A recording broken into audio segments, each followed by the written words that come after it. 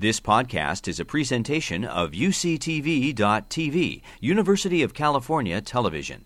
Like what you learn? Help others discover UCTV podcasts by leaving a comment or rating in iTunes. I'm going to try and catch us up a little bit by, my talk is only going to be about 15 minutes, and it's really an update for you on where we stand with legislation to help our patients. So, I do want to point out, I had the opportunity to go to D.C. last October, so I'm right in here, and I've learned a lot in this past year about how legislation works.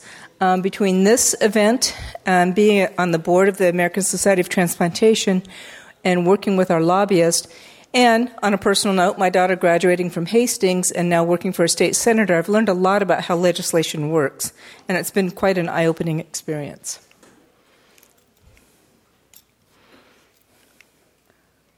Okay, so what do we want for our patients? All of us really want access for transplantation, ability to refer, good organ allocation, access to actually transplanting the patients, immunosuppression coverage for greater than 3 years. Most of you probably realize that patients only have immunosuppression coverage under Medicare for the 36 months post-transplantation, and then protection for living donors. So this will be a short presentation. It's really an FYI. So, a reminder of how a bill becomes a law. This is like gestating elephants, how long this takes to get anything done. It takes a long time to get a bill passed into law. So, somebody has an idea, it gets introduced, it goes to committee. I've learned that it dies in committee a lot, as my daughter has taught me a lot about her committee meetings just at the state level, and that the vast majority of things seem to die here. If it makes it there, it needs to make it to Congress, and it has to pass both the House and the Senate, and then it has to get a stamp by the President. So this is a long process. So the purpose of our AST, the American Society of Transplant Leadership, visiting Capitol Hill is for a few things. Educate lawmakers on the urgent need to address the Medicare 36-month immunosuppression drug coverage. This has been dismal. And we see, just this week I had somebody who's losing her kidney because she lost insurance coverage and now has both cellular and antibody-mediated rejection because she didn't take any meds for 3 months. Last month when I was on, had the same thing. Somebody didn't take any of their immunosuppression for 3 months because they ran out of insurance. And they don't know what to do, even though we tell them to call us. AST also wanted to garner support for the Living Donor Protection Act and to bring continued awareness on Capitol Hill about what the public policy challenges are and deterrents for living donors. So the immunosuppression bill, like I say, gestating elephants, you could have had several generations of elephants in the time this has taken to go through. First introduced in 1985, and they went to the Senate, and it was read and put on Committee to Labor and Human Resources and died. It was referred to Committee on Energy and Commerce and died. Reintroduced in 1997, again, died. The problem is that most ESRD patients are Medicare eligible and their benefits run out at 36 months. And in the past, this has failed because they can't get past the cost of immunosuppression. Every time it's been presented in committee, or made it to either the House or the Senate, what has happened is that they look at what the cost of immunosuppression is versus dialysis, and they say, oh, immunosuppression is so expensive.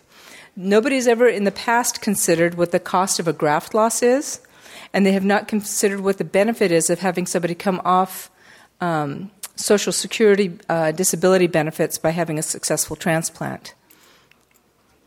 So the immuno bill is now being reintroduced, and it seems to have a lot of support this time.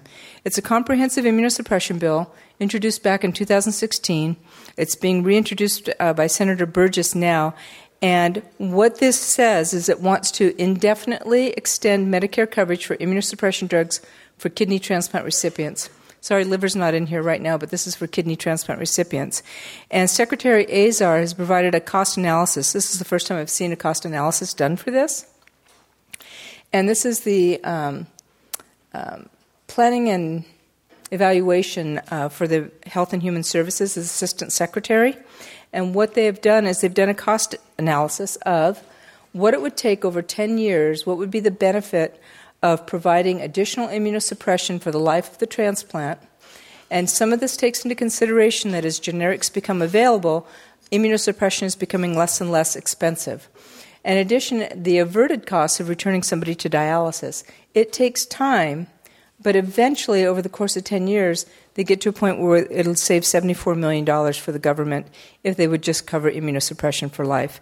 And there's a lot of unknowns in here that probably would make it more cost-effective earlier. But this looks like it may actually pass in this coming Congress, but that's always a little hard to predict in our current climate. So I'm not going to get into too many political comments about that. The other thing that they looked is what is the average cost per year for patients, and returning to dialysis is $116,000 the first year, followed by $91,000 in later years, as opposed to covering immunosuppression at the cost of about $3,400 per year. So this looks like, I think they've got the right people on board now, that it looks like this might actually pass this time, but we'll see. Keep your fingers crossed. The other thing I wanted to talk about was the Living Donor Protection Act, which this looks very promising. We have found out that about 27% of living donors have trouble securing and paying for insurance, that being life insurance, disability insurance, medical insurance after donation. This is a paper published in AJT in 2014. And about 6,000 living donors per year are performed, but patients are being added to the wait list. You can see the numbers that Dr. Fries presented. We're adding patients at a rate far faster than that. So we need to protect the living donors so that we can promote this.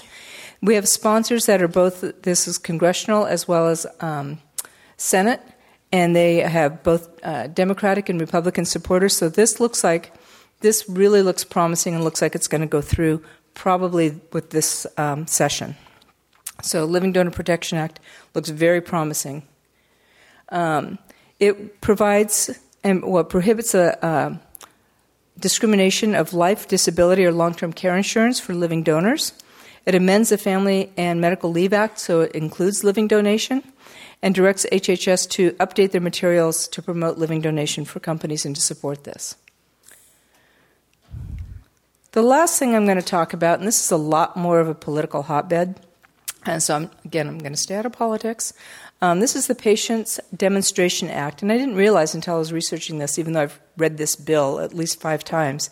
It's the Patient Access to Integrated Care Empowerment, Nephrologist Treatment and Services. So that came up with a little acronym of patients. This was introduced a couple years ago, and it's really been promoted by DaVita and Fresenius. And it sets up umbrella care coverage, which sounds great. It's cost containment, but under participating dialysis units, and it covers Medicare A and B.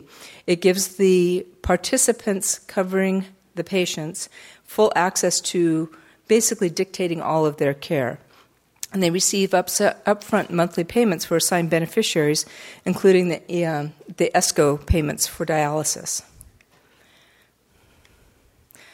The impact on transplantation is that the dialysis units are responsible for making referral to transplantation evaluation. And there's a lot of concern about unintended consequences in that there is no requirement for them to refer patients.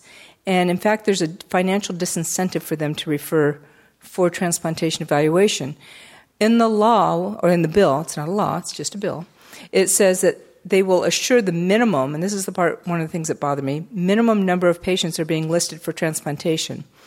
The other thing is that it gives them purview to decide who is to be a transplant candidate versus not, and that should really come under the purview of the transplant centers evaluating the patients, not the medical director of the dialysis unit. Waitlisting and transplantation rates will be monitored, which is somewhat reassuring, but I don't believe it. There are conflicting opinions about this bill, and what I want people to be aware of is that who is opposed to this bill is the American Society of Transplantation, the American Society of Transplant Surgeons, American Society of Nephrology, American Association of Kidney Patients, and in that first picture I showed you had our lobbyists for AST, as well as president of AST, myself, and 2 patients that were representing the AAKP. Undecided and kind of sitting on the fence is National Kidney Foundation and the Renal Physicians Association. And who is in favor of it clearly is DaVita and Fresenius. So really, this is really what I want to bring to attention is be aware of bills that are out there. that it can affect your patient's care, because these are important issues. And I think my last slide is, as Tip O'Neill said, all politics is local. I'm not going to tell you how to vote on anything. I'm not going to give you my opinion on it, but I can tell you that this is an important bill, and I strongly recommend understanding what this is about. And if you have the wherewithal to contact your congressman or representative, let them know what this impact could be on transplant patients. That's really all I wanted to say about be aware of where politics are for legislation that's affecting our transplant patients. And hopefully the immunosuppression bill will pass and the Living Donor Protection Act will pass. I hope this does not pass. So that was just a quick update on legislation, and I'll get us back on track. So any questions about these 2 or 3 bills? You've been listening to a podcast by University of California Television. For more information about this program or UCTV, visit us online at uctv.tv.